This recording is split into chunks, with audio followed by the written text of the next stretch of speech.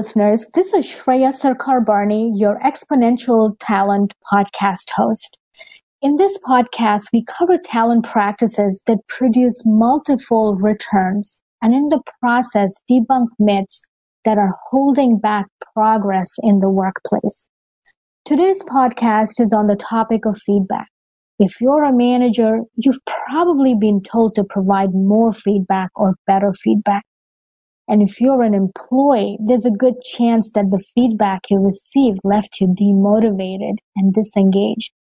You ask, does feedback giving and receiving work? That is the question we will be exploring with our guest today, Dr. Avraham Kluger.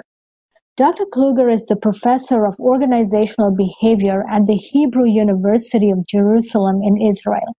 Dr. Kluger and his research collaborator, Angelo Danesi, conducted groundbreaking research which showed that about a third of the time, feedback tends to backfire or not work at all. In our conversation, we focus on what the research says about effective and ineffective feedback. Dr. Kluger shares examples from his consulting practice to bring them to life.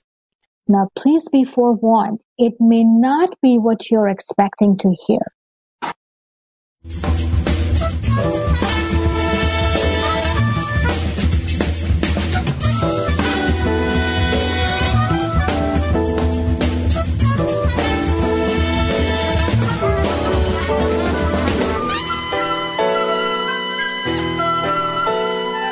Hello, and welcome to Human Capital Growth's podcast on talent management. I'm Shreya Sarkar Barney, president of Human Capital Growth, and our guest today is Dr. Avraham Kluger, professor of organizational behavior at Hebrew University's Business School. Avi is most known for his research on topics that enable managers to motivate and manage performance more effectively.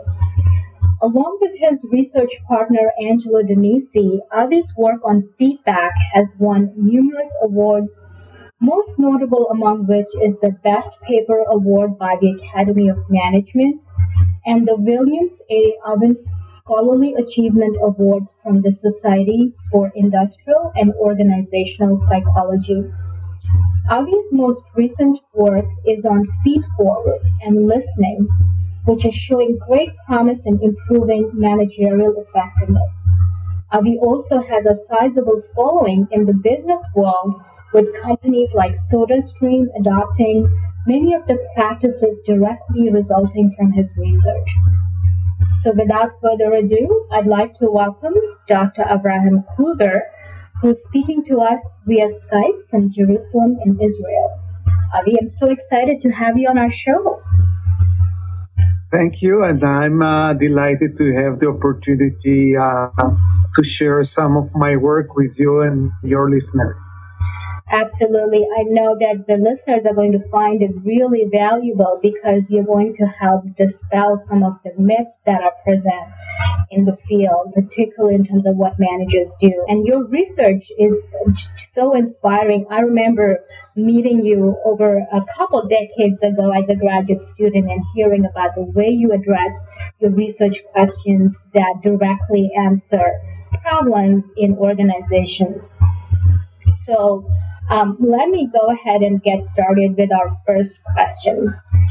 In the business world, the act of giving and receiving feedback is seen very positively, and the general belief is that more feedback is always better. Now, Avi, your research actually shows otherwise. Tell us under what conditions does feedback work, and when does it not work? If I knew the answer to your question, I could really guide managers on how to use feedback. But I'm afraid that we don't have the answer to when feedback is useful and when it's not. We have fragments of answers, and those fragments illuminate how complex are the reactions to feedback, such that I cannot give simple answers. But I want to demonstrate a few principles that we do understand. First, the idea that maybe we should focus on the positive, I think is patently wrong. Focusing on positive and giving positive feedback is very useful for certain type of people, for certain type of tasks, and for certain type of, I would say, cultures or organizational cultures and situations. On the other hand, there are cases where negative feedback will be more effective and yet even more complex. Let me give you a few examples. Sure. I'm basing the explanation on Tori Higgins' work. Tori Higgins is a social psychologist at the psychology department at Columbia University. And about 20 years ago, he distinguished between promotion focus and prevention focus. If I try to translate it into everyday's language, employees and people some of the time do things because they have to, and some smaller amount of the time they do things because they want to. Now, our entire mind behaves differently when we do things because we have to versus when we want to. So when you do something out of a desire, according to Higgins, you're looking for potential rewards, you show eagerness, and you're generally concerned with success, and you don't mind doing some errors or mistakes along the way. So if you have a new idea for a program in your company, and you share it with experts, and they give you feedback, Shreya, you are onto something great. You got positive feedback from somebody else on something that anyhow you wanted to do, and my predictions and findings are that you will work harder after positive feedback. But in this case, if you really desire to do something and you get negative feedback, you present your new idea and you get the cold shoulder from other people, you may think, oh, maybe it's a bad idea. Who cares anyhow? And most people, I wouldn't say all, may give up a direction of action that they were performing because they wanted to if they get negative feedback from others regarding that activity. So, Avi, can I just stop here? Let me just make sure that I am tracking with you. When people are in the promotion focus condition, meaning they are doing what they want to do, then positive feedback, you're saying, actually makes them go back and want to do more, versus negative feedback for most people would just cause them to give up. Yes. Great. Okay, go ahead. Now, imagine you're doing something because you have to. Suppose you have to make an inventory for your manager, and you have a deadline, and it's something you despise doing, but you have to do the inventory. And suppose your manager comes to check your progress and suggest that you're doing extremely well. Now you got positive feedback on something that you don't want to do. And my prediction is, given the positive feedback, you'll get lax and say, okay, so I don't have to worry about that much. It's not as serious as I thought before.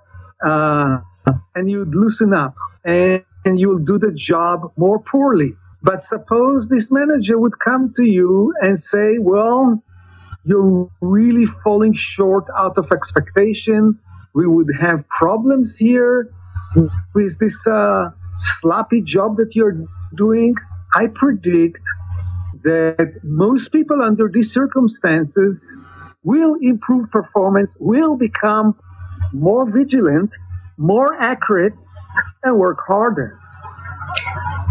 So, you know, go ahead. What you're sharing is seeming so counterintuitive to what we would believe, just out of common sense, right? Like if you don't want to do something and you give the person positive feedback, say, hey, you're doing a great job, most of us will believe, oh, that person's going to just do a great job. Maybe because they want to overcome their dissonance, maybe not liking the job. They might just think that, well, maybe I'm not, after all, not that bad, or maybe this is not so bad. I should just keep doing more. So isn't the opposite also true or possible? It could be more complex, but experiments that I've done with Dr. Dina Van Dijk, a former PhD student of mine, repeatedly showed us that when people do things because they have to, or they are engaged in tasks that requires for vigilance, negative feedback makes them perform better than positive feedback. I'll give you one example from the laboratory. We gave people the task of finding errors in simple arithmetic calculation. We gave them a page full of simple arithmetic calculations of the type of 0.5 plus minus 0.8 plus minus 0.3 plus 1.2 equal 0.8. And the only thing you had to say whether it's correct or incorrect. And they worked for a while. And after that, we gave them randomly bogus feedback. Either we told them that they are doing well, above average, or below average of people just like themselves. And then we gave them a new page of exercises and asked them to check the errors there. And lo and behold, those that we told them that they were doing above average made more mistakes in the second time. And those that we told them that are below average got better at the second time. And I'll give you another example of this principle of do not give positive for things that people do out of a feeling of obligation. I had a student who told me that in a certain factory in Israel, management gives bonuses for employees to show up on time and to have low level of absences. I told him it's crazy. They're paying people to stay home. He said, can be. I said, let's check. And he collected data over 1 year, and we had for 11 periods a possibility of comparing how much money you got for bonuses on month X and how much absences you showed on months X plus 1. Mm-hmm. And in some of those, there were significant differences, some of those months, exactly as I predicted. The more you were paid in months X, the more absent you were in the following month. And the logic is nobody come on time out of desire. You usually think, oh my God, I have to be on time. I have a problem if I want to be on time. You don't think, oh, today I desire to show up really at 9 a.m. I'm so happy towards this opportunity. Nobody thinks this way. So the idea is things that you have to do. Positive feedback is a signal that you don't have to do it anymore and you reduce effort. And that's exactly what we found. So, but that's like only one principle. Mm-hmm. Now, your listeners may think, yeah, okay, so now maybe everything that my employees do because they have to, I should punish them if they're not doing well enough. Well, I could draw that conclusion. Sorry. Yes, go ahead. You're listening to the Exponential Talent Podcast on performance feedback practices. Our guest today is Dr. Avraham Kluger. So now comes the complexity. Now, maybe many of the listeners had the experience, perhaps of taking a stat class because they had to, or a math class because they had to, not because they desired to have one. And now let's try to imagine that in the midterm you did really poorly. Now the theory I just shared with you would suggest, okay, I did a stat class because I had to. I don't want it, but I need to take it to a graduate. So, and I got negative feedback, and therefore my performance will go up towards the finals. At the same time that your motivation or the urgency to succeed may go up, you may start to doubt your ability to do stat or math, and you'll start ruminating about how stupid you are. So now the negative may pull you down. So I can say very simple thing to a manager that wants to know when to use positive or negative feedback. It's very simple. Just first figure out whether your employee does a task that calls for promotion or prevention. Then learn about the personality of the person, whether they're in general do things because of desire or because of feeling of obligation. And then just gauge, if you give them negative feedback, whether this negative feedback will affect more the urgency or more the feeling of low efficacy or feeling stupid. And if you can figure this out, then you can know how to use feedback. And of course, I counted only two simple factors that make it so complex. I just want to use it as a demonstration that feedback at times can cause serious performance decline. But I think the deepest problem with feedback that when we provide it, when it was not asked for. And now leave the work setting for a second. Think about relationships with other people. If they give you feedback without you asking for it, without asking for advice, what would you do in my case? And people just tell you what to do. It's something that makes most people feel judged, misunderstood, and resentful. And the idea that you give feedback to other people, it's really a sign that you're trying to control them. And most people do not like to be controlled. And this is, I think, among other things, one of the biggest problems with feedback. So, Avi, let me just pause. You've given us two great points. One is when managers give feedback, they need to consider two things. What is it going to evoke in the person? A natural desire to do the job, which is the promotion focus, or a feeling of obligation that I don't really want to do it, but I really have to do it. And if the manager can figure out how the person's going to react, plus their personality, which is they generally do things out of intrinsic interest versus they do things because, or I should say, the negative feedback is going to cause them to want to reevaluate their own strengths, meaning their self-efficacy. Some of these factors should, so basically managers need to be trained in how to provide feedback. And then the second point you made is when should managers provide feedback?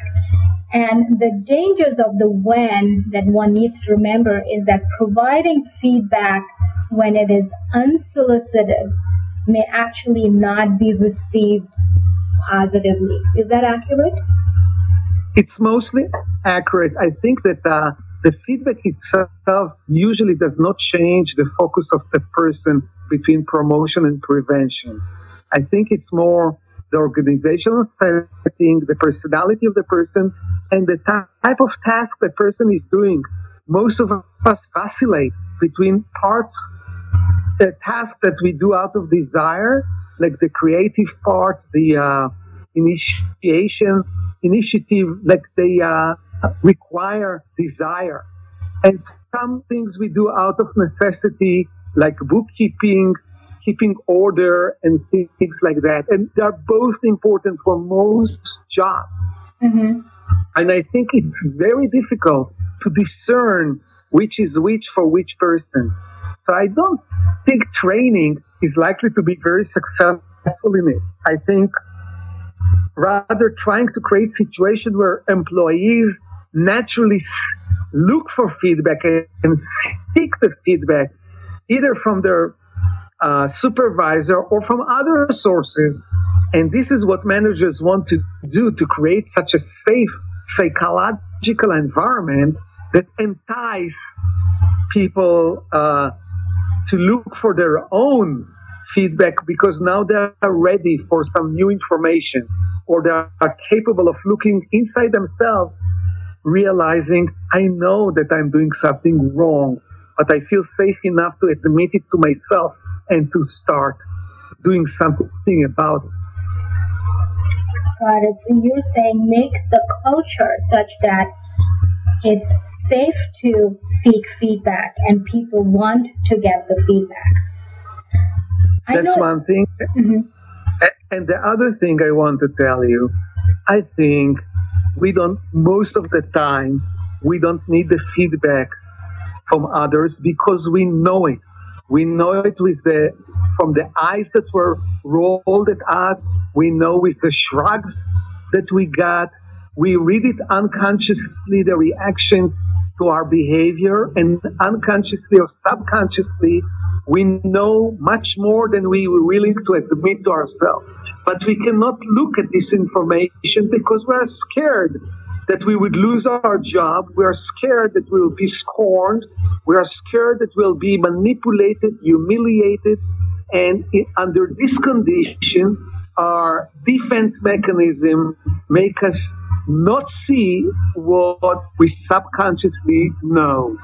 And if we create a safe environment, people can correct their behavior towards the goals of the organization and their own goals without much pressure from others. So you highlighted the importance of creating a safe environment. And this is probably one of those $1 million questions. How do you create a safe environment? At the end of the day, we are all human beings motivated by our own self-interest. And managers and employees may not always want to give feedback and seek feedback because it might put them in a situation of risk or unpleasantness, or deprive them of future gains like a promotion or what have you. What are some things that you're learning about creating a safe environment for feedback? First, listen first to your employees. Think about it. Feedback is about telling your subordinates something, or anyone, something about how you see their performance. How about investing some time, and I call it an investment because it takes time and effort, first to listen to your employee or customers or supervisors and find out from them, for example, when they thrive, when they enjoy your products, and inquire with them what are the conditions that made things like that happen, and let them get into safer place because you're listening, and let them realize on their own how they can improve their performance. Now I'm telling the manager, serve the self-interest of your subordinates. It will serve you back very well. Yeah, so, what you're saying is we still have to rely on managers to give feedback and to create the right work environment. But the other piece to that is help managers understand that working towards the needs and the self-interest of employees is good for them as well. And I don't know that really happens a lot in organizations.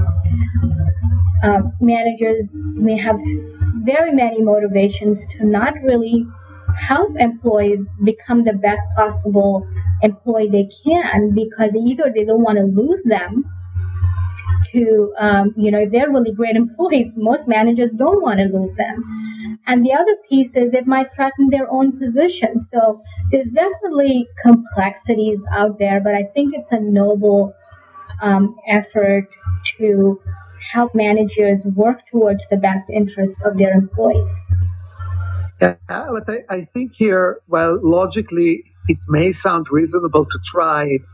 Managers will not try it unless they themselves enjoyed the benefit of having someone else listen to them and see how it turns our thinking from me to you and I, or what the philosopher Martin Buber called I, thou.